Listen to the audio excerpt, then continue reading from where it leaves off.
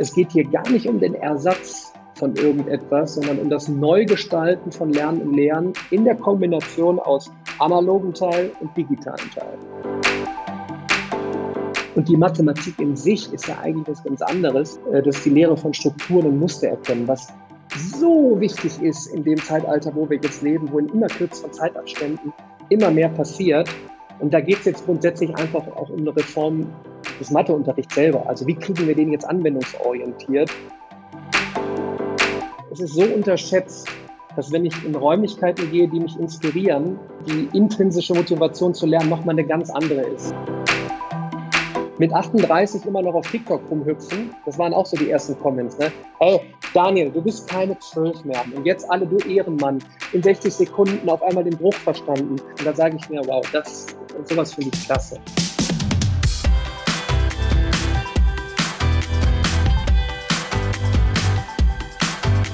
Hi und herzlich willkommen zu einer neuen Folge Tabula Rasa. Ich bin Jenny.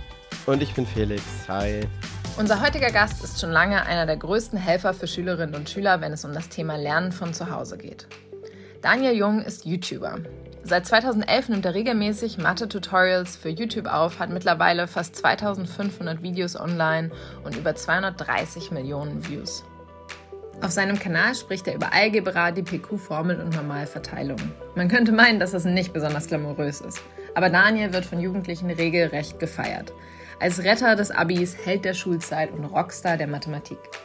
Mittlerweile verirren sich seine Videos auch auf TikTok und Snapchat. Er schreibt Bücher, investiert in Startups und hält Vorträge über die Zukunft der Bildung. Und in Zeiten von Corona und Homeschooling erlebt natürlich auch sein YouTube-Kanal noch einmal besonders viel Aufmerksamkeit. Man kann über YouTube als Lernplattform sicherlich denken, was man will, aber Daniels Pragmatismus ist definitiv ansteckend. Denn er zeigt, wie einfach es sein kann, Veränderungen voranzutreiben und einfach zu machen. Und dass das, was er produziert an Content, heute Millionen von Schülerinnen und Schülern hilft, gibt ihm dabei natürlich recht. Wir wollten deswegen genauer wissen, wie er es von ein paar hundert Views 2011 zum YouTube-Star der Bildung und der Mathematik geschafft hat. Wir haben auch über Mathe gesprochen und über die Faszination des Fachs, warum Daniel glaubt, dass es eine großartige Zukunft vor sich hat, warum der Unterricht derzeit aber noch eher in der Vergangenheit feststeckt. Und weil sich Daniel viel mit Startups beschäftigt, wollten wir von ihm auch wissen, welche Bildungsinnovationen er derzeit auf dem Radar hat und warum er glaubt, dass es bald ein Spotify der Bildung geben wird. Wir wünschen euch ganz viel Spaß mit dieser Folge, mit Daniel und je nachdem, ob eure Schulen schon wieder geöffnet sind oder noch geschlossen sind, haltet durch. Herzlich willkommen, Daniel.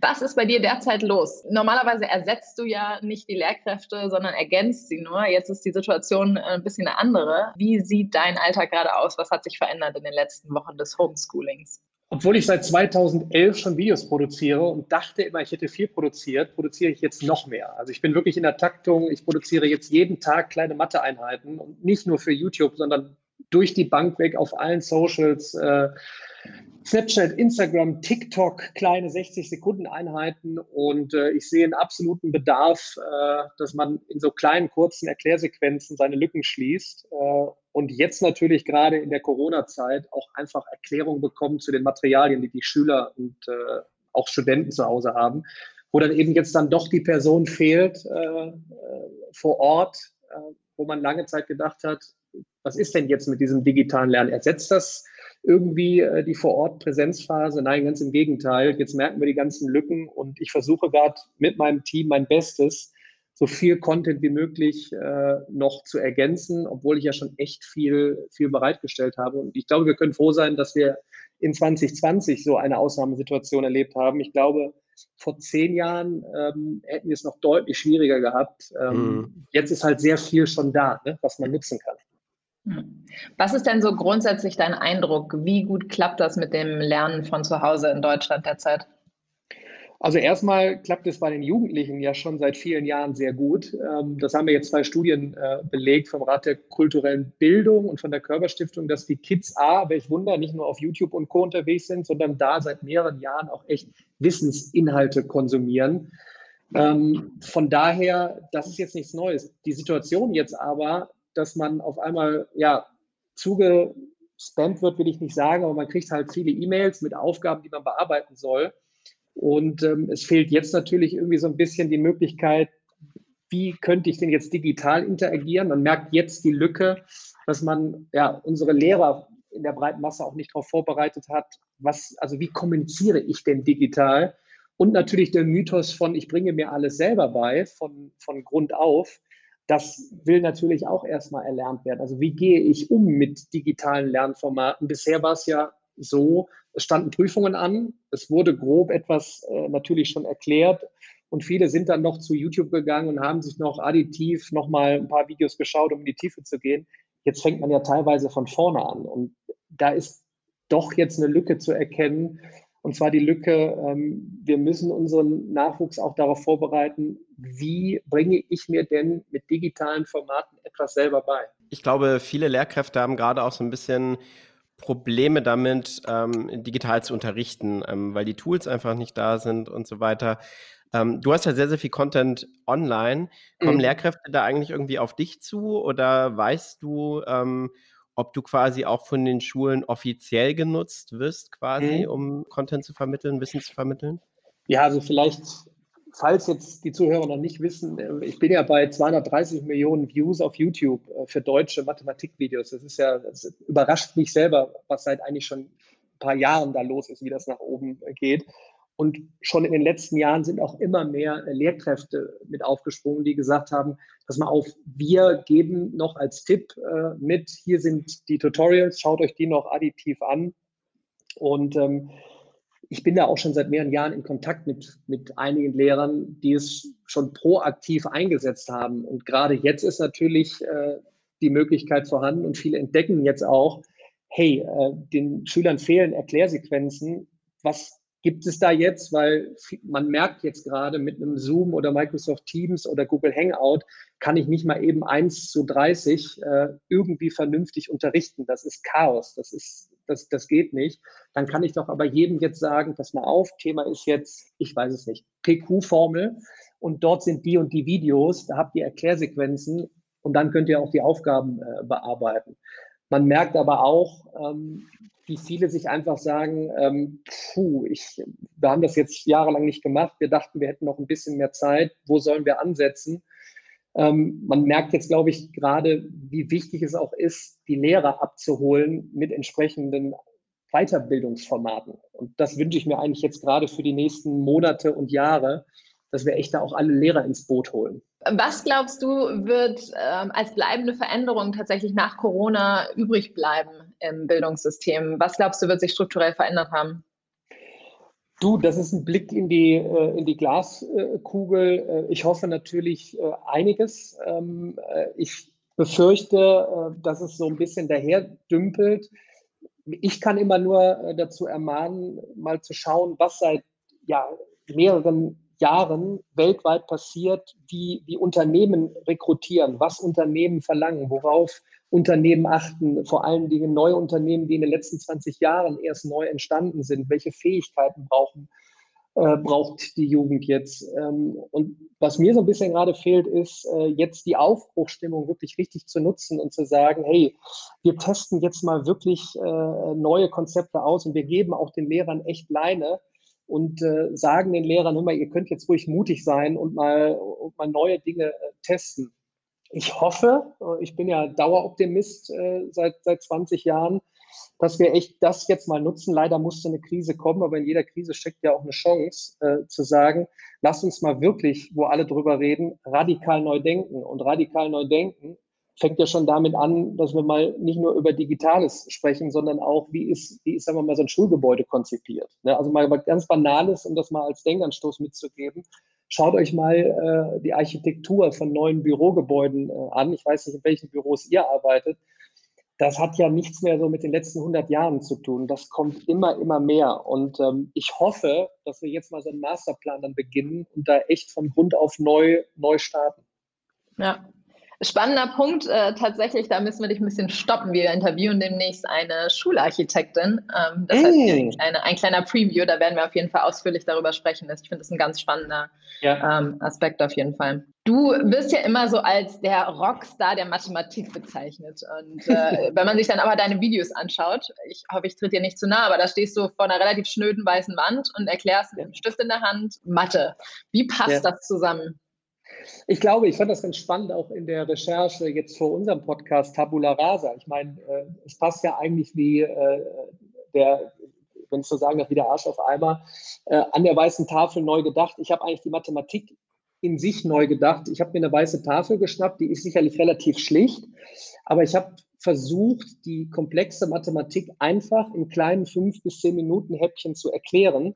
Und wenn man jetzt mal das Gesamte nimmt, ich habe knapp 2.500 Mathe-Videos, die schwirren aber nicht einfach nur bei YouTube, sondern sind dann auch noch nach Themen sortiert und sind in sich in den kleinen Einheiten irgendwie so, dass man wirklich sagt, oh, ich verstehe auf einmal, was da in dem Thema passiert. Und mit diesem Verständnis, das kennt man, dieser Aha-Effekt. Das ist ja, wenn man einen Aha-Effekt hat und Dinge wirklich richtig versteht, dann macht das einen so glücklich.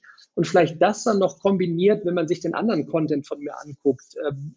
Ich habe ja begonnen zu vloggen in der Art, dass ich die Leute mit auf meine Projekte nehme. Also was mache ich im Bildungsbereich? Was gibt es da Spannendes? Und ich sage mal, wenn man den Mix jetzt aus dem Content selber nimmt, der wirklich einen Aha-Effekt gibt, der eigentlich die gesamte Mathematik, das Schmerzfach Nummer 1 abdeckt und der eigentlich überall die Sorgen nimmt im Bereich der Mathematik. Ich sage mal, kombiniert mit dem, wie ich es dann noch drumherum hochziehe. Ich glaube, das ist da draußen so dieser Effekt, wenn ich dann auf einmal bei einer Uni vorbeigekommen bin, wie Anfang des Jahres in Karlsruhe, und auf einmal eine ellenlange Schlange da ist und ich Autogramme geben muss, zum Beispiel auf Rucksäcke, weil ich Leute durchs Studium gebracht habe. Also ihr könnt euch das nicht vorstellen. Das ist für mich selbst surreal. Ich sagte, soll ich jetzt auf deinem Rucksack unterschreiben? Ich sagte, ohne dich hätte ich mein Studium hier abbrechen müssen. Und ich glaube, das ist so, auch wo ich dann immer appelliere, alle da draußen, fangt an, Content zu produzieren. Es ist so eine Riesenchance, jetzt Social Media mit Wissen zu durchfluten und dem Nachwuchs echt Chancen zu bieten. Und da fühle ich mich auf meiner Reise echt wohl gerade. Also das ist ja genau ein spannender Punkt, den du ansprichst. Du bist ja regelrecht gefeiert von vielen Schülern. Du bist der Ehrenmann, der Retter des Abiturs und so weiter. Und da stellt sich schon so ein bisschen die Frage, gerade weil du sagst, du machst es ja auch relativ simpel. Über Lehrkräfte wird wahrscheinlich selten so geredet. Was machst du anders und was macht vielleicht auch die Faszination aus von dem, wie du es machst? Ich glaube, auch das habe ich ja versucht, jetzt in einem Buch niederzuschreiben, um da wirklich einen Ansatz zu geben für alle da draußen. Ich glaube, da stecken unheimlich viele Rockstars in Schulen, aber auch Unis. Ich habe jetzt mit Lehrer Schmidt gesprochen, der ist echter Lehrer und ist gerade auf, ich glaube, 450.000 Follower mit Mathematikvideos auf YouTube gerast. Und ich hatte heute Professor Bonnet hier, der auch YouTube nutzt als Professor, um einfach seinem Nachwuchs was an die Hand zu geben, additiv zum Unterricht und zu denken, wie mache ich jetzt konzeptionell wirklich den Unterricht von morgen. Und ich glaube, als ich 2011 angefangen habe, dachte ich wäre schon viel zu spät, weil in Amerika hatten Unis schon 2006, 2007 komplette Vorlesungen verfilmt auf YouTube bereitgestellt, und zwar richtige Exzellenzunis. Und ich dachte mir, bin ich vielleicht zu spät, aber komm, teste doch mal. Es gibt doch nicht so viel im deutschsprachigen Raum. Es hat doch tatsächlich jetzt bis 2020 gedauert, bis das durch die Decke geht. Und ich glaube, es ist so ein bisschen dann wieder der Mix aus richtig relevanten, guten Content, medial so aufbereitet, dass du echt Dinge verstehst und selber irgendwie eine intrinsische Motivation bekommst, dich damit zu beschäftigen. Also wenn ich jetzt zum Beispiel selbst auf TikTok, was ja für viele noch weit weg ist, obwohl es die meist downgeloadetste App bei unter 18-Jährigen ist, selbst ich kriege da jetzt noch Input, wenn es zum Beispiel um Mediaproduktion geht. Da macht einer in 60 Sekunden die 5 Tipps, keine Ahnung, einen tollen Podcast zu machen. Und ich glaube, das ist so ein bisschen dann die Faszination jetzt. Vor 20, 30 Jahren mussten wir zu einer Bibliothek fahren mit dem Bus und stundenlang nach einer Information suchen. Und jetzt gibt es einfach die Möglichkeit, dass jeder die Möglichkeit hat, besser zu werden und Chancen bekommt, sich für die Zukunft auszurichten. Und ich würde mir wünschen, wenn das, sagen wir mal so, wenn ich jetzt so in die Presse gehe, wenn ich so mir TV und Talkshows angucke, wenn das noch mehr aufbereitet wird. Denn ich glaube, es ist auch wichtiger denn je. Wir wissen ja jetzt, die Wirtschaftslage wird in den nächsten Wochen und Monaten halt ein bisschen einknicken aufgrund von Corona. Und viele fragen sich jetzt, wie kann ich in die Zukunft gehen? Und nochmal, wir sind im Jahr 2020. Nie waren die Chancen besser, mit digitalen Lernformaten sich selber jetzt für die Zukunft vorzubereiten, auf die Zukunft sich einzustellen. Und ich hoffe, dass es noch mehr Leute verstehen und wirklich umsetzen. Was würdest du denn jetzt einer Lehrkraft raten, die auf dich zukommt und sagt, was kann ich eigentlich von Ihnen lernen? Weil das, was du machst, ja, prinzipiell sieht das gar nicht so anders aus. Trotzdem erreicht es die Jugendlichen viel, viel besser. Gibt es da irgendwelche Tricks oder ist es wirklich das Format und die Möglichkeit zurückzuspulen, zu wiederholen und so weiter, die es im Endeffekt so attraktiv machen? Ja, erstmal Schritt 1, die häufigste Frage, ich will eigentlich gar keinen Content erstellen, es ist genug da, einfach mal sich damit beschäftigen und ihn einsetzen, weil ich bin da auch nicht alleine. Es gibt Professoren, es gibt Lehrer, die Videos genommen haben und einfach mal als Hausaufgabe aufgeben, schaut euch doch die und die Tutorials mal an und dann diskutieren wir auch darüber, habt ihr überhaupt etwas damit gelernt? Dann, wenn es um die Produktion geht, häufigste Frage in den letzten Jahren, mein Gott, Kamera aufstellen, in welchem Winkel? Audios, Sound, was soll ich machen? Smartphone rausholen, einen Smartphone-Halter für 20 Euro holen und einfach loslegen. Und wenn es einfach nur, Lehrer Schmidt hat begonnen und hat einfach auf ein Blatt Papier geschrieben. Das mache ich jetzt sogar bei TikTok. Ich halte mein Smartphone einfach auf ein weißes Blatt und mache in einer Minute kleine Mathe-Nuggets, also kleine Mathe-Einheiten. Und dann einfach mal probieren. Und das kann ja sogar, das muss ja nicht bei YouTube hochgeladen sein, das könnte sogar in der, keine Ahnung, in der Hausaufgaben-WhatsApp-Gruppe verschickt werden. Und dieses einfache Testen, was die Technologie jetzt ermöglicht, also ich sage mal, wir brauchen noch nicht mal eine Ahnung von Schnittprogrammen zu haben. Also wenn ich auf TikTok unterwegs bin, das ist so intuitiv, da kann ich einfach mal ein bisschen rumspielen und es ist so einfach gemacht und so kann ich ganz einfach starten. Und zu dem Thema, es sind ja eigentlich dann nur Videos, wenn man jetzt fragt, ja, was ist denn, wenn man jetzt noch eine ganz spezielle Frage hat? Und das habe ich mir natürlich auch überlegt in den letzten 10 Jahren. Ihr könnt euch vorstellen, jetzt wenn knapp 2 Millionen Schüler und Studenten jeden Monat auf meinen Kanal zugreifen und nur ein kleiner Teil fragt da immer noch spezielle Fragen, dann konnte ich da irgendwann nicht mehr mitkommen. Und deshalb habe ich mir dann irgendwann überlegt, ja, dann bastel doch eine Plattform, mathefragen.de. So, und da hüpfen jetzt Leute mit Fragen rein und 10% sind aktive Helfer und können dir sofort die Frage beantworten. Und so, wenn man diese 2 banalen Sachen nimmt, Erklärvideo und spezielle Frage gelöst durch einen Helfer, dann sieht man schon, wie einfach digitales Lernen und Lehren sein kann. Und dann hat man unglaubliche Chancen, wenn wir wieder vor Ort zusammenkommen zum Unterricht, zu überlegen, was machen wir denn jetzt vor Ort? Nämlich, wir gehen jetzt mal richtige Problemfälle an und schauen mal, was das alles in der Anwendung, in der Realität wäre. Du sprichst deine Plattform an, sagst 10% engagieren sich da auch freiwillig, was ja total cool ist. Auch weil man ja gerade seine eigene Lernkurve auch nochmal pusht, wenn man Content erklärt. Ja. Wie steuerst du diese Community? Geht das alles von alleine oder wie helft ihr da auch nach? Genau, da müsst ihr euch vorstellen, und das ist ja sicherlich auch interessant, so Thema Softwaregestaltung, woran arbeiten wir? Meldefunktion, wenn zum Beispiel einer wirklich etwas versucht zu missbrauchen. Ja? Also wenn man denkt ja, was postet da einer? Ne? Also wenn das wirklich so Rotz und Wasser ist, gibt es eine Meldefunktion aussortiert. Dann, wenn einer beginnt zu helfen, gibt es die Funktion Bewertung. Dann lesen wir aus, wie bewertet er? War der Helfer gut in Statistik? Hat er mich schnell zum Lernerfolg gebracht? Wie kommentiert er? Dann kriegt der Helfer Schritt für Schritt anhand der gesammelten Daten Abzeichen. Und das ist auch super interessant, wenn man jetzt beginnt, aktiv zu helfen, Thema Jobzukunft. Man stelle sich draußen nur vor, ein Unternehmen rekrutiert und sieht auf einmal, hey, du hast jetzt seit 3 Jahren zum Beispiel unter mathefragen.de regelmäßig geholfen. Du warst sehr empathisch, das wurde ausgelesen, und du hast speziell für den Bereich Statistik mit 99%iger Wahrscheinlichkeit Leute digital zum Lernerfolg geführt.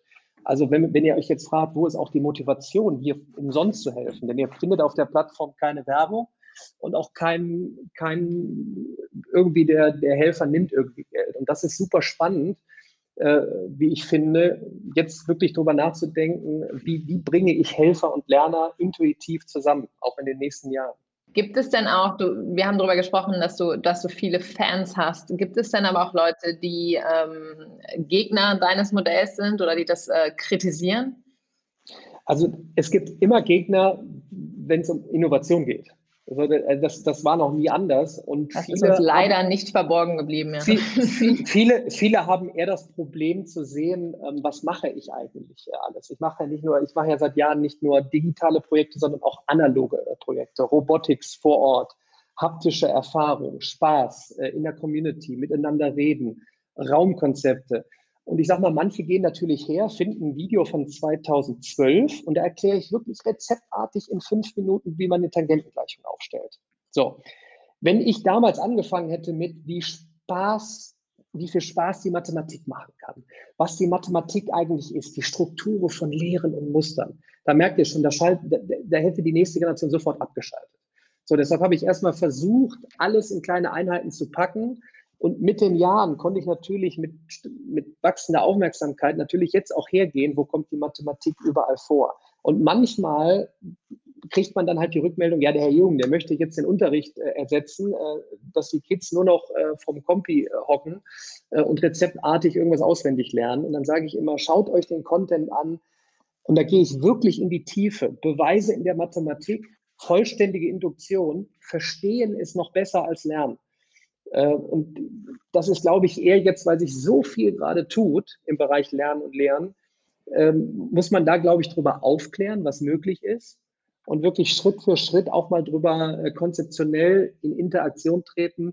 Es geht hier gar nicht um den Ersatz von irgendetwas, sondern um das Neugestalten von Lernen und Lehren in der Kombination aus analogen Teil und digitalen Teil.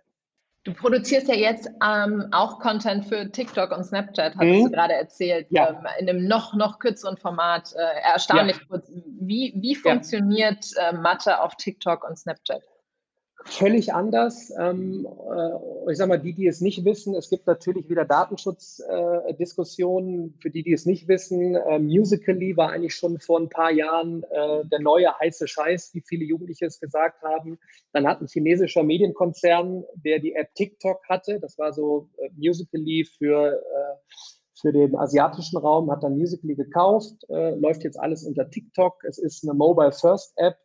Wenn man drauf geht, muss man erstmal starke Nerven haben, weil man sich denkt, was soll der Mist? Ja, es hat angefangen mit Lippensynchronbewegungen zu Liedern, dann Kinder, die auf Betten rumhüpfen und es hat jetzt gerade in den letzten, ich glaube, 12 Monaten nochmal einen immensen Auftrieb gegeben, weil so viele Künstler reingegangen sind, so viele in Anführungsstrichen Influencer. Und wie funktioniert Mathe?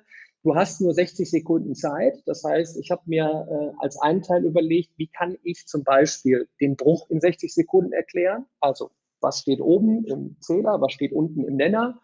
Und als zweites habe ich mir gedacht, wie kann ich die Mathematik so ein bisschen spaßig machen? Das heißt, ich mache Challenges. Was heißt Challenges? Ich frage andere TikToker, ob man zusammen mal rechnen kann. Und ich merke einfach, ich bin da, glaube ich, jetzt auf knapp 100.000 Follower gerast in relativ kurzer Zeit, wie viele Jugendliche da drin sind. Und wenn jetzt welche draußen fragen, warum sollte ich da reingehen? Ich appelliere wieder an die gesellschaftliche Verantwortung. Plus, Facebook war damals auch, ach, das sind doch nur Studenten, jetzt hat jeder einen Firmenaccount. Das wird bei TikTok exakt das Gleiche sein. Es wird auch, wenn hier Unternehmer zuhören, es wird ein ganz klarer Distributionskanal sein, um am Ende des Tages den Nachwuchs zu erreichen. Und das muss nicht böse gemeint sein, sondern hier geht es auch um Recruiting. Denn manche rekrutieren tatsächlich über TikTok. Das heißt, sie schalten eine Anzeige, hey, hier ist die Firma XYZ. Wir haben hier ein TikTok gemacht mit in 60 Sekunden, was wir machen. Und dann findet auf einmal ein 18-Jähriger, hey, wow, super Firma, da würde ich gerne anfangen. Und das wäre schön, wenn das mehr deutsche Unternehmen machen, statt nur amerikanische oder chinesische. Jetzt haben wir so viel darüber geredet, wie du Inhalte vermittelst. Aber du bist ja gar kein Lehrer, sondern du hast selbst sogar dein Studium abgebrochen und hast dir Mathe dann einfach komplett selbst beigebracht. Mhm. Erzähl doch mal ein bisschen, wie ist es gelaufen? Warum hast du dich dafür entschieden? Und wie bringt man sich sowas dann einfach komplett selber bei? Ja, also erstmal habe ich schon immer eine Vorliebe A zu Sport, B zur Mathematik gehabt und ich habe mich schon zu Schulzeiten immer dabei erwischt, wie ich anderen Mathe erklärt habe. So, das heißt, das habe ich auch in meinem Buch drin, höchster Lerneffekt ist, wenn man aktiv etwas erklärt und am besten so, dass es wirklich Kids verstehen. Das hat sich durchgezogen in der Oberstufenzeit. Da hat man sein Geld verdient mit Nachhilfe und dann habe ich schon während des ersten Semesters ein erstes kleines Unternehmen gegründet, sehr lokal, was ja damit zu tun hatte, Nachhilfe vor Ort zu machen. Und ich habe zeitgleich eben Tennistraining gegeben. Dann war es dann immer so, du hattest Mathe-Nachhilfe beim coolen Tennistrainer. Das war ein toller, gesunder Mix und dann war nochmal eine Motivation da, das zu machen. Und dann hatte ich schon immer eine Affinität dazu, etwas zu erklären. Und dann kam auch noch YouTube dazu und die Möglichkeit, Videos zu erstellen. Und ja, dann war es schon so neben dem Studium so der Klassiker. Ne? Ich habe gemerkt, oh, Mathestudium, montags morgens 2 Stunden Vorlesung auf YouTube. Ne? Ich war wahrscheinlich einer der Ersten, der nicht nach Katzenvideos gesucht hat, sondern nach Mathe-Vorlesungen. Und dann dachte ich mir, wow, wie das so MIT und Stanford macht. Und dann habe ich selber mich erwischt, wie ich immer mehr diese Vorlesungen mir angeschaut habe und hatte so einen Lerneffekt. Und dann bin ich immer mehr so in das Unternehmerleben gedriftet, noch ein Unternehmen gegründet nebenbei. Und dann war für mich selber irgendwann der Weg klar, A, macht mir das Unternehmerleben viel mehr Spaß. Es ist nicht abhängig davon, dass ich ein Lehramtsstudium zu Ende bringe. Und ich erreiche in dem, was ich mache, nämlich Distribution über YouTube und andere Kanäle, wesentlich mehr Menschen. Und ich hatte schon immer den Drang, wirklich etwas zu bewegen. Und ich sage mal, jetzt kommt vieles gerade zusammen. Und ich kann immer auch hier jetzt nur appellieren, es geht gar nicht darum, dass die da im Internet neue Wege gegangen sind, die Bösen sind, sondern holt die zusammen mit dem klassischen Schul- und Unisystem. Da sind auch genug, die wollen. Und nur gemeinsam kann man jetzt aktiv die Zukunft gestalten. Ich würde noch mal kurz so ein bisschen Devil's Advocate spielen und YouTube als Lernplattform kritisch begutachten. Denn heute ist es jetzt so, du hast die Studie vorhin schon genannt, fast die Hälfte der 12- bis 19-Jährigen hält YouTube für wichtig oder sehr wichtig für die Schule. Klar, es hat viele Vorteile, wie du schon sagtest, jeder kann sich seinen Coach aussuchen, man kann anhalten, man kann wiederholen, man kann zurückspulen, jeder kann lernen, wie er möchte. Aber wie stellt man denn nun, auch mal unabhängig von Mathe, jetzt die Qualität sicher? Wie findet man einen Coach oder einen Lehrer, der für einen richtig ist und der aber trotzdem auch die Qualität sicherstellt? Dass man deinem Kanal jetzt vertrauen kann, zeigen wahrscheinlich die Abonnenten und die Views. Die sprechen vermutlich für sich, aber trotzdem gilt das ja nicht für alle Themen und für alle Kanäle. Also erstmal ist das ein sehr, sehr guter Punkt und das ist auch mit die Hauptdiskussion, die ich auch immer anrege, Thema kuratierter Content. Wer gibt mir da eigentlich Inhalte? Banales Beispiel, ich habe vor Corona einen Vortrag gehalten in der Bauindustrie und da sprach eine Mutter mich an, die sagte, die haben so Kochvideos geguckt und dann hat sich der Sohnemann fast den Arm gebrochen, weil da einer was irgendwie so mit so einem Teil gemacht hat und das ist ein extrem wichtiger Punkt. Aus meiner Erfahrung jetzt erstmal, es gibt die Plattform meiner nicht darauf ausgerichtet. Ja, als YouTube angefangen hat und vor der Übernahme von Google, da ging es ja erstmal nur darum, dass man es einer breiten Masse ermöglicht, einfach Videos bereitzustellen da in diesem Internet. Da war ja nicht der Plan, dass das mal zu einer Lernplattform werden kann. Und hier muss man tatsächlich darüber diskutieren, wo sind Grenzen. YouTube tut sehr viel gerade. Sie probieren es ja gerade auch mit einer Lernplattform, wo man dann wirklich speziell sagt, hier bringt man die Content Creator rein für Wissen zusammen.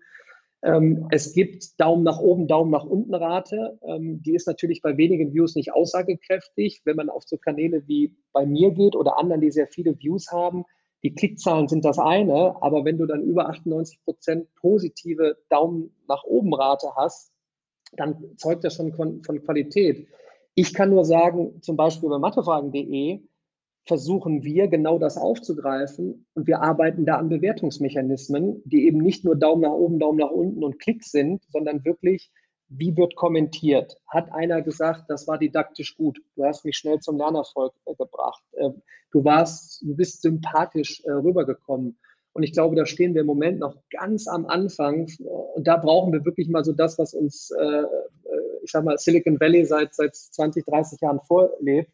Da brauchen wir gute Softwarearchitekten kombiniert mit Didakten, kombiniert mit Visionären, die an solchen Sachen arbeiten. Für mich eine große Chance, glaube ich, auch wieder aus Deutschland heraus jetzt mit dem Fokus auf Bildung, vielleicht mal ein paar tolle Software-Tools zu bauen. Du hast es vorhin schon kurz gesagt, das Format und die Länge ist ja super wichtig. Während so das ganze Thema Online-Learning ja mit sehr, sehr langen Videos und ganzen Vorlesungen angefangen hat, ist es jetzt bei dir ja so, dass du sehr komprimiert einzelne Videos von so knapp 5 Minuten plus minus machst. Welche Länge hat eigentlich das ideale Video? Und wie hängt das auch so mit der Aufmerksamkeitsspanne von Schülerinnen und Schülern zusammen?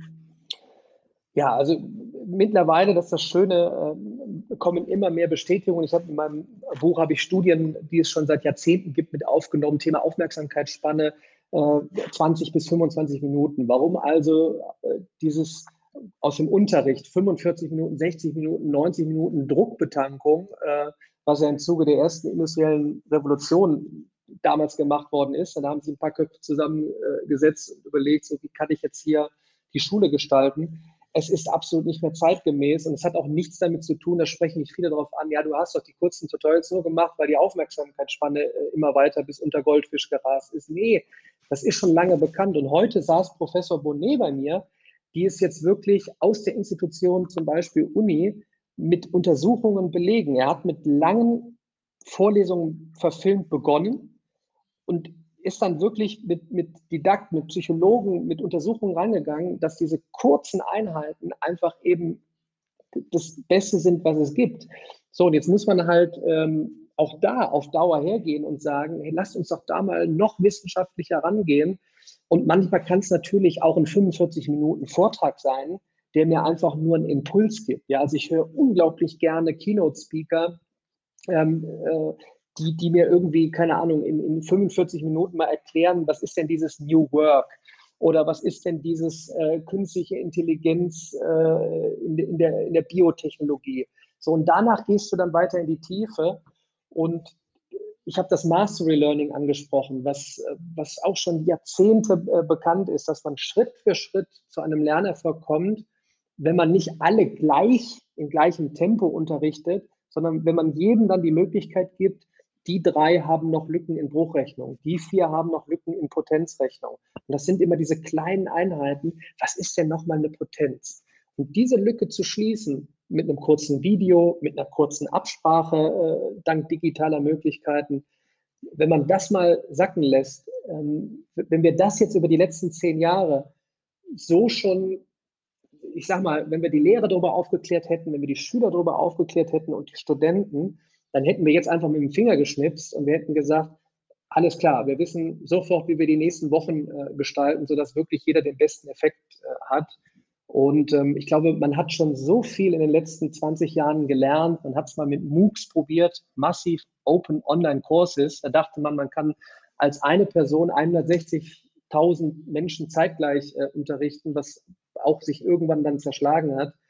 Ich glaube, dieses Kleinteiligkeitslernen, Microlearning, Bite-Size-Learning wird man da in den nächsten Monaten, Wochen, Jahren noch mehr von hören.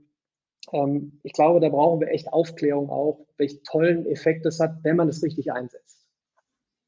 Glaubst du eigentlich daran, dass sich das, was man ja Flipped Classroom nennt, also dass man immer mehr Wissen eigentlich selbstständig aufnimmt? Im Schulkontext wäre das jetzt eben der Nachmittag zu Hause und dass sich die Schule viel mehr dahin bewegt, dass es mehr um soziale Interaktion geht, darum, dass der Lehrer immer mehr in so eine Coaching-Rolle geht, die Schüler individuell betreut. Ist das auch deine Vision? Es geht gar nicht darum, was meine Vision ist, sondern was sich wirklich bestätigt und was wirklich schon weltweit umgesetzt wird. Ich habe zufälligerweise heute mit einem Professor darüber gesprochen, der genau das auch wirklich konzeptionell, aber seit Jahren auch erarbeitet. Warum müssen nicht mehr 200 Studenten von 200 verschiedenen Orten zu mir in eine Vorlesung kommen, um einfach 1 Stunde 30 über etwas zu reden, was man sich auch als kleine Filmeinheiten anschauen kann. Es ist aber auch jetzt nicht mal eben so gemacht, hey, schaut euch mal die 10 Videos an, wir sehen uns nächste Woche. Also dieser Mythos von, ich bringe mir selbst alles bei, sondern da sieht man wieder den Mehrwert von, ja, ob du es Lerncoach nennst, wie auch immer, eine Person, die das Ganze leitet, die dir etwas vorgibt, aber auf jeden Fall die ganz große Chance, nicht mehr die Wissensdruckbetankung Woche für Woche standardisiert für alle zu machen, sondern gewisse Teile auszulagern. Das ist ja dieses Flip Classroom oder Inverted Classroom, wird man auch mal hören. Ich würde es gar nicht so pauschal machen. Da denken viele immer so, jetzt lagern wir einfach alle Erklärungen nach außen und dann kommen wir zusammen und wir sind alle miteinander und lernen nur noch die Kompetenzen wie soziales Miteinander und Dinge hinterfragen, sondern da muss man wirklich jetzt auch mal an die rangehen, die es schon getestet haben und auch wirklich bestätigen, das ist auch echte harte Arbeit. Wenn man sich jetzt vorstellt, man hat jetzt auf einmal 100, 150 Studenten da und sagt jetzt, und jetzt machen wir individuell und gehen Probleme an, da muss man dann die in kleine Gruppen einteilen. Man braucht eigentlich für den Lerncoach als Master noch wahrscheinlich 3, 4, ich sag mal, Nebencoaches an der Hand. Der Professor heute hat gesagt, er hat dann zum Beispiel Masterstudenten. Und man merkt jetzt schon gerade wieder in dem Talk, da sind auch Testläufe gefragt. Da gibt es nicht, das ist die eine Lösung, wir machen jetzt E-Learning, Flip Classroom und dann ist alles gut. Und dann finden wir wahrscheinlich gleich noch die Brücke zu, ja, was sind denn jetzt wirklich die Kompetenzen der Zukunft? Was heißt denn kreatives Denken und komplexe Probleme lösen? Also da stehen wir noch ganz am Anfang. Ich würde gerne das Thema nochmal auf das Fach lenken, mit dem du dich ja hauptsächlich beschäftigst, und zwar Mathe. Und Mathe ist ja nun doch immer noch eher unbeliebt. Also große Mathe-Fans gibt es zwar, aber wenige. Viele Schüler tun sich mit Mathe einfach wahnsinnig schwer. Warum glaubst du, ist das so? Ganz einfach aus dem Grund, man muss einfach nur zurückschauen, geschichtlich, wo kommt das Schulsystem her, wie wir es jetzt kennen? Wo kommen die Inhalte her? Und wenn man mal zurückschaut und versteht eben, da gab es noch keine Computer, die Sachen in Windeseile ausrechnen, die Zukunft vorhersagen durch maschinelle Lernprozesse, sondern da ging es halt darum, wir müssen Algorithmen irgendwie selber aufschreiben, wir müssen Tabellen auswendig lernen, wir müssen stundenlang Aufgaben ausrechnen und ja, die Ergebnisse richtig hinschreiben. Und die Mathematik in sich ist ja eigentlich was ganz anderes. Das ist die Lehre von Strukturen und Muster erkennen, was so wichtig ist in dem Zeitalter, wo wir jetzt leben, wo in immer kürzeren Zeitabständen immer mehr passiert. Und da geht es jetzt grundsätzlich einfach auch um eine Reform des Matheunterrichts selber. Also wie kriegen wir den jetzt anwendungsorientiert? Auch wieder ein ganz einfaches Beispiel. Robotik ist ein Riesenthema. Mit aller Wahrscheinlichkeit in 10 Jahren wird ein Großteil der Jobs irgendwie mit Robotik zu tun haben. Man kann die Robotik so schön mit Mathematik verbinden, indem man zum Beispiel einen Roboter in einem Quadrat fahren lässt. Das ist ganz einfach umgesetzt. Da kann man dann, wenn wir nochmal über soziale Kompetenzen sprechen, kann man eine Challenge mit Schülergruppen machen. Ja, jede Schülergruppe soll jetzt mal ein Quadrat fahren lassen, die es als erstes hinkriegt. Ja, dann sind wir wieder beim Thema Wettkampf, miteinander, gegen andere. Einer ist der Teamleiter. Das ist die Roberta-Initiative, Robotik für Kids, die ich unterstütze.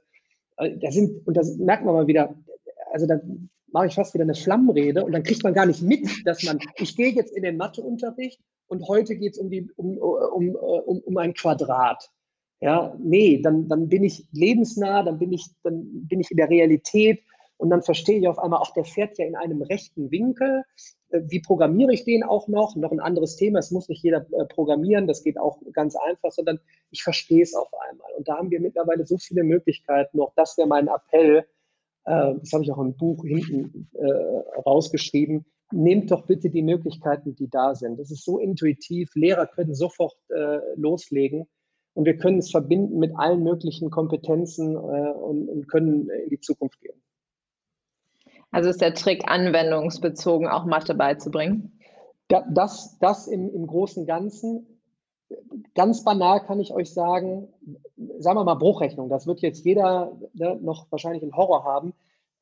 2 Brüche können nur addiert werden, wenn die Nenner gleichnamig sind. Das hört sich jetzt so einfach an und Professoren sagen dann immer gerne das böse Wort, das ist doch trivial. Und dann scheitert es tatsächlich daran, dass manche einfach nicht erklärt bekommen haben, dass da eine Zahl steht, darunter ein Strich ist und darunter noch eine Zahl steht. Und das, was da oben steht, da oben und dann auch jetzt dahin zeigen, deshalb braucht man jetzt auch das Bild. Ne? Also Mathe über Radio wäre schwierig. Und das, was da unten ist, das ist der Nenner. Und das sind jetzt so ganz banale Sachen, wirklich ganz akribisch erklären. Das mache ich ja in den Videos auch immer. Nochmal wirklich auf das ganz Banale reingehen. Und dann kommt dieser Aha-Effekt. Und dann kann man, wenn man die kleinen Teile verstanden hat, versteht man auf einmal das große Gesamte. Und das ist vielleicht die andere Geschichte, warum sich so viele schwer tun. Stellt euch vor, 5., 6., 7., 8., 9. Klasse, Jahr für Jahr bauen sich diese kleinen Lücken auf. Dann kommen die großen Sommerferien. Da geht das neue Thema los, da kommt irgendwie ein bisschen Bruchrechnung mit vor und dann fliegt es einem irgendwann um die Ohren und dann sagt man, boah, Mathe, ja, bin ich irgendwie durchgekommen, aber ich brauche die PQ-Formel nie mehr im Leben, von daher brauche ich auch Mathe nie mehr im Leben. Und dann appelliere ich nochmal daran, das zu verstehen, was überhaupt die PQ-Formel ist und das kann man wunderbar machen. Und dafür braucht es wieder welche, die es vorleben. Ja, ob ich das mit einer banalen weißen Tafel bin, ob das, keine Ahnung, Professor Logischfach im Internet ist, der keine Ahnung, ein Tablet nimmt, ob das Simple Club ist, die irgendwie die Videos animieren, ob das der Lehrer vor Ort ist. Also ich hoffe, dass da jetzt so ein Druck auch da ist, dass wir den Matheunterricht da auch auf die nächste Ebene hieven. Jetzt ist es ja so, dass traditionell Schüler sich immer ein bisschen einfacher getan haben als Schülerinnen mit Mathe. Warum ist das so? Warum glaubst du, gibt es diesen Trend schon so lange und warum kriegen wir ihn nicht so richtig gelöst? Ich will jetzt nicht zu wissenschaftlich werden, aber dafür gibt es Untersuchungen. Wenn du das jetzt so sagst und machst danach Prüfungsaufgaben mit männlichen und weiblichen Personen, dann schneiden die männlichen besser ab, weil du es gesagt hast. Wenn du jetzt sagen würdest, die weibliche Generation ist ja viel besser in Mathe, haben neue Studien ergeben und du machst danach einen Test, dann wird der Test von den weiblichen Personen wesentlich besser ausfallen. Ich glaube, das ist auch so, worüber reden wir immer, wenn wir in die Medien gucken. Ja, Mathe ist ein Horrorfach. Ich hasse Mathe. Jungs sind immer besser in Mathe. Und das ist jetzt einfach nur, wie gehe ich da jetzt ran? Und deshalb heißt die Initiative auch Roberta-Initiative, weiblich, ja, der weibliche Roboter, um gerade noch mehr Mädels heranzuholen an MINT, also Mathematik, Informatik, Naturwissenschaften, Technik. Und das ist, glaube ich, einfach, das hat sich irgendwie so eingebläut, ne? So in der Konversation. Und ich glaube, wenn man das jetzt auch mal proaktiv fördert und sagt, hey, wir machen einen Roboterwettkampf. Ich habe da mal einen Minifilm produziert von der Hannover Messe. Da ging es um eine Challenge, da musste man mit Robotern simulieren, wie man jemanden rettet. Ja, das ist Wahnsinn, wenn ihr dann sowohl die Mädels als auch die Jungs gesehen habt, die haben gar nicht mitgekriegt, dass die Mathe machen, ja, und Robotik. Das war einfach Fun pur, egal welchen Ursprung, ob männlich, weiblich, oder wir müssen ja jetzt wahrscheinlich korrekt auch sagen diverse. Ne? Also von daher einfach mal jetzt proaktiv hergehen und sagen, wie toll, wie spaßig MINT sein kann. Ja? Und das auch wirklich mal genauso, deshalb mache ich das ja über Social Media. Ja? Mit 38 immer noch auf TikTok rumhüpfen, das waren auch so die ersten Comments. Ne? Hey, Daniel, du bist keine 12 mehr. Hau bitte ab hier von TikTok. Ich will hier Spaß haben. Und jetzt alle, du Ehrenmann, in 60 Sekunden auf einmal den Bruch verstanden. Hey, total cool, wie du gerade über die Matheformel gesprochen hast. Und da sage ich mir, wow, sowas finde ich klasse. Ich kann das natürlich nicht ganz unkommentiert stehen lassen, dieses Imageproblem, was Mathe bei Frauen hat oder bei Schülerinnen hat. Ich persönlich habe Mathe immer gern gemacht, aber ich glaube, es ist tatsächlich, und habe auch die PQ-Formel noch im Studium durchaus gebraucht, das heißt, nicht sofort nach dem Abi links liegen lassen. Aber ich glaube, es ist einfach so ein tiefsitzendes Imageproblem, was das Fach da hat und was natürlich super schade ist und deswegen cool, wenn das auch über solche Tools und solche Wege, wie du sie jetzt gehst, irgendwie spannender wieder gemacht werden kann. Ich fand die Frage noch spannend. Du bist jetzt seit 2011 dran, Mathe-Videos auf YouTube zu stellen. Und ich glaube, knapp 2500 Videos sind das mittlerweile. Gibt es denn überhaupt noch Content, den du machen kannst? Oder hast du das Fach irgendwann mal durchgespielt, zumindest auf dem Schul- und Bachelor-Niveau? Die Frage ist, welche Art von Mathe-Content? Die Mathematik ist natürlich, und ich habe mal die Karte der Mathematik, das kann man auf YouTube eingeben. Da sieht man mal, also ich will jetzt nicht zu mathematisch werden, aber es ist wirklich unendlich viel. Aber ich sage einfach, sag mal, für Schule und Studium, und das ist ja auch wichtig zu wissen, ich habe ja nicht nur den Schulbereich abgedeckt, sondern auch für Studium. Ich kriege ja Rückmeldungen vom Mathe 3, also das ist der schlimmste Schein, den es gibt, wo mir einer schreibt, ohne dich an der RWTH Aachen nicht möglich. Ja? Das ist jetzt natürlich nicht so, dass ich mir nur ein paar Videos angucke und kann dann auf einmal Beweise in der Mathematik, sondern so ist die Frage, wo scheitert irgendwann dann auch ein Video, aber wo ist das Video eben der Knackpunkt? Also ich habe ein Video, nochmal, das Schlimmste, was es gibt in der Mathematik, sind Beweise. So, und da habe ich ein Video zu einem Beweisverfahren und das habe ich genannt, völlig verrückt angegangen. Und auf einmal versteht man, welches Prinzip dahinter ist und geht dann in das aktive Umsetzen der Übungsaufgaben und mit dem Verständnis kommt dann auf einmal auch der Spaß an der Mathematik. Und ich reagiere im Moment jetzt noch auf Zuschriften, könntest du vielleicht in dem Bereich noch was machen? Da ist dann aber manches wirklich so, wo ich sage, das in ein 5 bis 10 Minuten Video zu pressen, geht nicht mehr. Das ist wirklich dann aktives Miteinander. Dann trefft euch doch lieber unter mathefragen.de und erarbeitet das gemeinsam in einem Hin- und Herspielen von, ich sag mal, ich gebe wie beim Fußball, ja, ich gebe da irgendwie den Pass wieder zurück. So habe ich mir das gedacht und so. Und da möchte ich mich jetzt eigentlich mehr darauf konzentrieren, zu sagen, so wo kommt die Mathematik jetzt vor, völlig neuer, interessanter Content. Ich verfilme meine Podcasts und stelle die bereit auf meinem YouTube-Channel, spreche über eben solche Initiativen wie Roberta, was ich damit mache und sehe da eher eigentlich auch so meinen nächsten Weg noch, da jetzt das nächste Zeitalter einzuläuten. Wir wollen mit dir so jetzt zum Ende nochmal die ein bisschen größere Perspektive aufmachen und mit dir nochmal über die Zukunft des Lernens in einem größeren Kontext sprechen. Und wir hatten eben schon angesprochen, oder es ist kurz angeklungen, du hast vor kurzem ein Buch rausgebracht und geschrieben, das den Untertitel hat, was Schule heute lernen muss. Und da sprechen wir natürlich in unserem Podcast auch total viel drüber, haben schon ganz viele Perspektiven gehört. Deswegen immer die Einstiegsfrage, wenn du dir eine Änderung aussuchen könntest, die jetzt an den Schulen am dringendsten passieren muss und du sie durchsetzen könntest, welche Änderung wäre das? Also für die das Buch gelesen haben, wissen, dass es sehr viele sind, aber ich würde tatsächlich jetzt die Architektur wählen. Stellt euch einfach nur vor, es ist so unterschätzt, die Tatsache, dass wenn ich in Räumlichkeiten gehe, die mich inspirieren, die intrinsische Motivation zu lernen nochmal eine ganz andere ist. Und ich glaube, in der breiten Masse ist das noch nicht ganz angekommen. Man erinnert sich nur an den Kindergarten, ja, draußen spielen, tolle Räume, tolle Menschen. Und bevor wir uns jetzt zu sehr, da sind manche immer verwundert, ne? Der Daniel, das ist doch der digitale Mathe-Mensch, dem geht es jetzt nur noch um Digitales und dann kommt er auf einmal mit so etwas wie die Architektur ändern. Und da ist mein großer Appell, auch mal über den Teich zu gucken. Da sind schon sehr viele Pilotprojekte und ich würde mir wünschen, wenn wir da mal auch einen radikalen Ansatz in Deutschland jetzt fahren. Was ist so eine Innovation auf der anderen Seite des großen Teiches, die du mit Spannung beobachtest? Man schaue sich nur, da kann man jetzt auch halten von was man will, die große Coworking-Kette WeWork an, die natürlich jetzt nicht ich sage jetzt mal, die Weisheit gepachtet hat, aber die haben das Projekt We Grow mal ins Leben gerufen. Da geht es um das Lernen für Kids in einer neuen Umgebung, basierend auf, mittlerweile kennen ja alle Coworking Spaces. Als ich meinen vor 10 Jahren gegründet habe, haben mich alle hier in meiner Heimat Remscheid angeguckt und haben gefragt, was ist das? Jetzt ist allen klar, was dort passiert.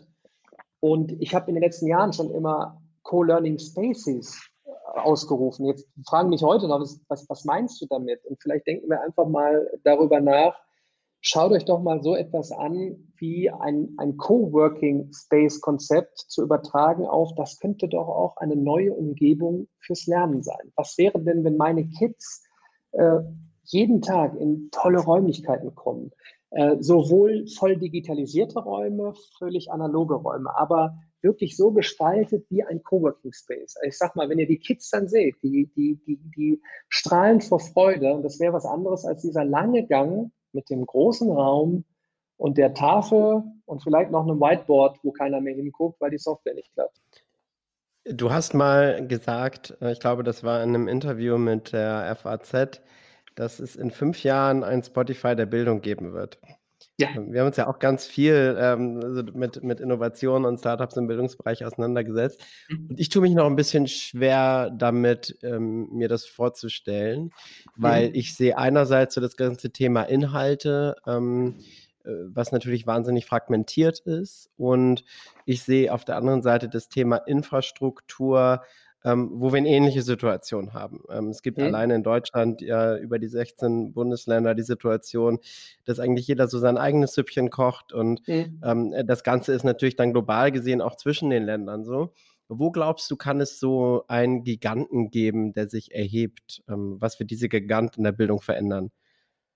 Ich bin hier auch wieder froh, dass ich seit mehreren Jahren auch meine Vorträge verfilme, dass ich dann irgendwann sagen kann, schaut mal, ich habe es doch mal erwähnt, weil in dem Zeitalter, wo wir leben, du hast vorhin angesprochen, exponentielles Wachstum sollte jedem jetzt klar sein in Zeiten von Corona. Ich glaube, das ist eben das Schwierigste zu verstehen. Was ist eigentlich exponentielles Wachstum in der Tiefe? Also am Anfang sehr linear, ja, also so jeden Tag kommen irgendwie 2 € auf mein Konto.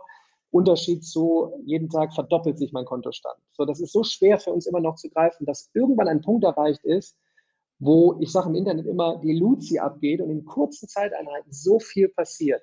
Und deshalb ist es auch schwer für uns nachzuvollziehen, wo soll denn jetzt so ein Spotify für Bildung herkommen? Ich kann es dir ganz einfach sagen, Spotify kann es machen. Stell dir vor, Spotify öffnet sich für Lerninhalte im Podcast-Format und trackt, wann du welche Lernsequenz gehört hast. Was ist, wenn Amazon sagt, pass mal auf, in unserem Prime-Account kommt jetzt Folgendes rein. Wir haben uns die besten Creator der Welt ausgesucht. Hier kriegst du jetzt alles rund um Mathe, Informatik, Biologie, Chemie, Existenzgründung, was auch immer. Und die KI, die bei denen hinten dran läuft, wo ich auch appelliere, dass unser Nachwuchs ab einem gewissen Alter geschult wird in, was ist eigentlich künstliche Intelligenz, um zu verstehen, wie einfach es den großen Konzernen, den großen Tech-Konzernen fällt, irgendwann in den nächsten 2 bis 5 Jahren da zu sagen, wir holen uns den Content, wir machen einfach mal, ein ganz banales Beispiel, Amazon. Also das ist ja eine Bewertung sondersgleichen. Die haben Geld ohne Ende. Die können einfach mal eben ein Zehntausender-Team abstellen für so Europa, Content raussuchen, Creator raussuchen, entsprechendes Konzept reinholen in Amazon Prime, hinten eine KI dran oder Data Scientist dran setzen und sagen, okay, hey, der Felix hat jetzt die letzten 3 Wochen immer sonntags um 17 Uhr sich den Kurs angeschaut zu Audiospur, keine Ahnung. Ja, hier nochmal ein neuer Tipp für dich. Ach, übrigens, in deiner Nähe ist übrigens noch einer, der genau das Gleiche gerade macht. Es wäre doch toll, wenn ihr zusammen ein Projekt macht. Und ich hoffe, dass wir aus Deutschland heraus jetzt die Chance nutzen und sagen, wir bauen unser eigenes Haus. Die Bundesländer und die Schulen, die arbeiten ja alle auch so ein bisschen daran, so kleine Häuser zu bauen. Da geht es dann um Schulclouds, da geht es darum, erste Infrastrukturen aufzusetzen. Aber das ist ja alles sehr, sehr fragmentiert.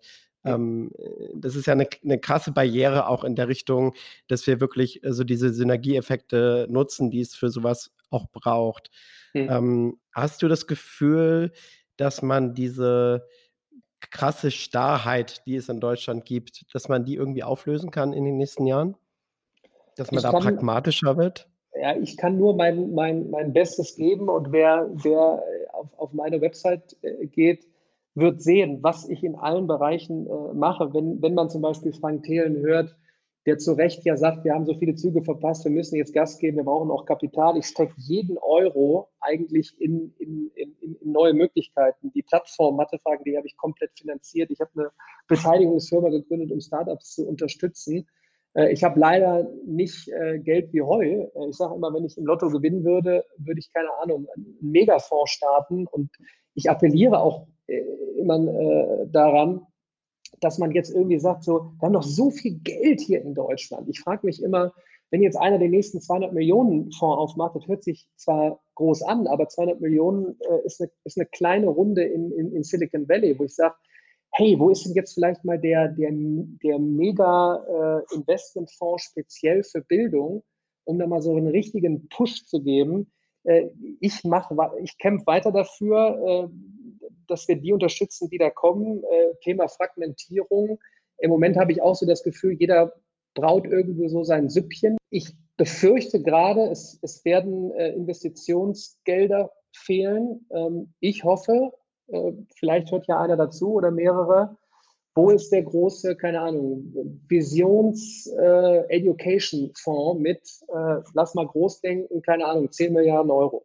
Nein, klar, also ich glaube, darüber könnte man jetzt lange philosophieren, aber gerade natürlich diese Startup-Perspektive, mit der haben wir uns viel beschäftigt und es gibt natürlich da keine Startups, wo es keinen Markt für Startups gibt und im Schulbereich gibt es einfach weder Schulen noch andere Spieler, die bereit sind, viel Geld für Bildung auszugeben. Das ist so die Situation, die wir in Deutschland haben. Ich glaube, das macht es so schwer, dass da die Startups wirklich nachhaltig aufzubauen. Ich kann das nur noch mal absolut bestätigen. Wen monetarisierst du im Bildungsbereich? Ja, natürlich gibt es dann böses Blut, wenn man auf einmal von Schülern und Studenten ein paar Euro nimmt für bezahlte Videokurse. Und so muss ich mir dann die Frage stellen, ich meine, ich arbeite bei mathefragen.de zum Beispiel. Man muss sich wundern, wie man mehrere Tausende von Interaktionen mit einer Plattform bietet, die völlig for free ist. Auch da arbeite ich an Recruiting-Konzepten, dass Firmen irgendwann sehen können, wow, da ist der Student aus Bayern, der die besten Skills in Statistik hat und kombiniert mit den anderen Plattformen in Bio und Informatik ist top. Aber das muss dann auch nochmal einen richtigen Push geben. Ja? Wenn Uber und Netflix am Anfang eine große Runde kriegen und eine große Runde ist nicht 1,5 Millionen, sondern 150 bis 300, um wirklich auch mal zu testen und testen zu dürfen, dann bestätige ich das. Dann müssen wir uns nicht wundern, wenn wir keine großen Plattformen bauen. Und ich warte da noch auf den großen Schuss. Und ich würde zum Beispiel von den 5 Milliarden, die gerade im Digitalpakt sind, würde ich mal 1 Milliarde abzweigen, die wahrscheinlich eh nicht irgendwo ankommen. Dann mache ich daraus mal jetzt irgendwie so, keine Ahnung, 4 große Runden für Startups. Ist vielleicht ein bisschen groß gedacht jetzt, aber wer weiß. Vielleicht müssen wir mal ein bisschen radikaler denken. Ja. Was machst du denn in 5 Jahren? Was sind deine Pläne, um da so einen kleinen Ausblick zu haben? Und vor allem wird es in 5 Jahren immer noch frischen YouTube-Mathe-Content von dir geben. Wie gesagt, solange ich atme, wird es frischen Content geben. Immer mit dem Fokus Mathematik. Für mich gerade, und meine Mutter fragt immer die Videos mit Künstlicher Intelligenz, die haben ja nicht so viele Views. Ich sage, ja, 2011 haben auch viele gesagt, die Mathematikvideos haben nicht viele Views. Es ist eine Schlüsseltechnologie, die unser Leben in einem Maße verändern wird, wie wir es uns im Moment nicht vorstellen können. Es nur zu vergleichen, vielleicht für die Zuhörer, mit der Elektrizität, die komplette Industrie neu aufgestellt hat, viele weggefegt hat, unglaublich viele neue hervorgebracht hat. Und wo sehe ich mich in 5 Jahren? Ich baue gerade rund um mathefragen.de und den anderen Portalen eine Software-Company, wo ich einfach möchte, als pflichtbewusster Made in Germany Software-Architekt, sagen wir mal, ein Datenschiff zu bauen, was sich darum kümmert, vielleicht das Spotify der Bildung zu sein. Ob das zu hoch gegriffen ist, wird sich zeigen. Ich habe aber keine Angst vor und ich denke mal, ein bisschen mehr Vision schadet uns nicht. Absolut so. Ja. Zum Schluss haben wir noch 3 Fragen, die wir allen unseren Gästen stellen. Die erste davon ist, mit wem würdest du gerne mal über Bildung diskutieren und was würdest du diese Person fragen wollen? Frank Thelen. Was können wir zusammen umsetzen? Die zweite Frage, was möchtest du in deinem Leben noch lernen? Programmieren. Ich kann es rudimentär, um mit meinen Developern zu sprechen, aber wahrscheinlich aus Spaß würde ich da jetzt, oder ich gehe da gerade noch weiter in die Tiefe. Und unsere allerletzte Frage ist, wir wollen mit unseren Gästen zusammen den optimalen, zukunftsfähigen Stundenplan erstellen. Wenn du dir also ein Schulfach aussuchen könntest, was du einführst in diesen Stundenplan, welches wäre das? Roboterethik. Cool. Vielen Dank. Danke euch.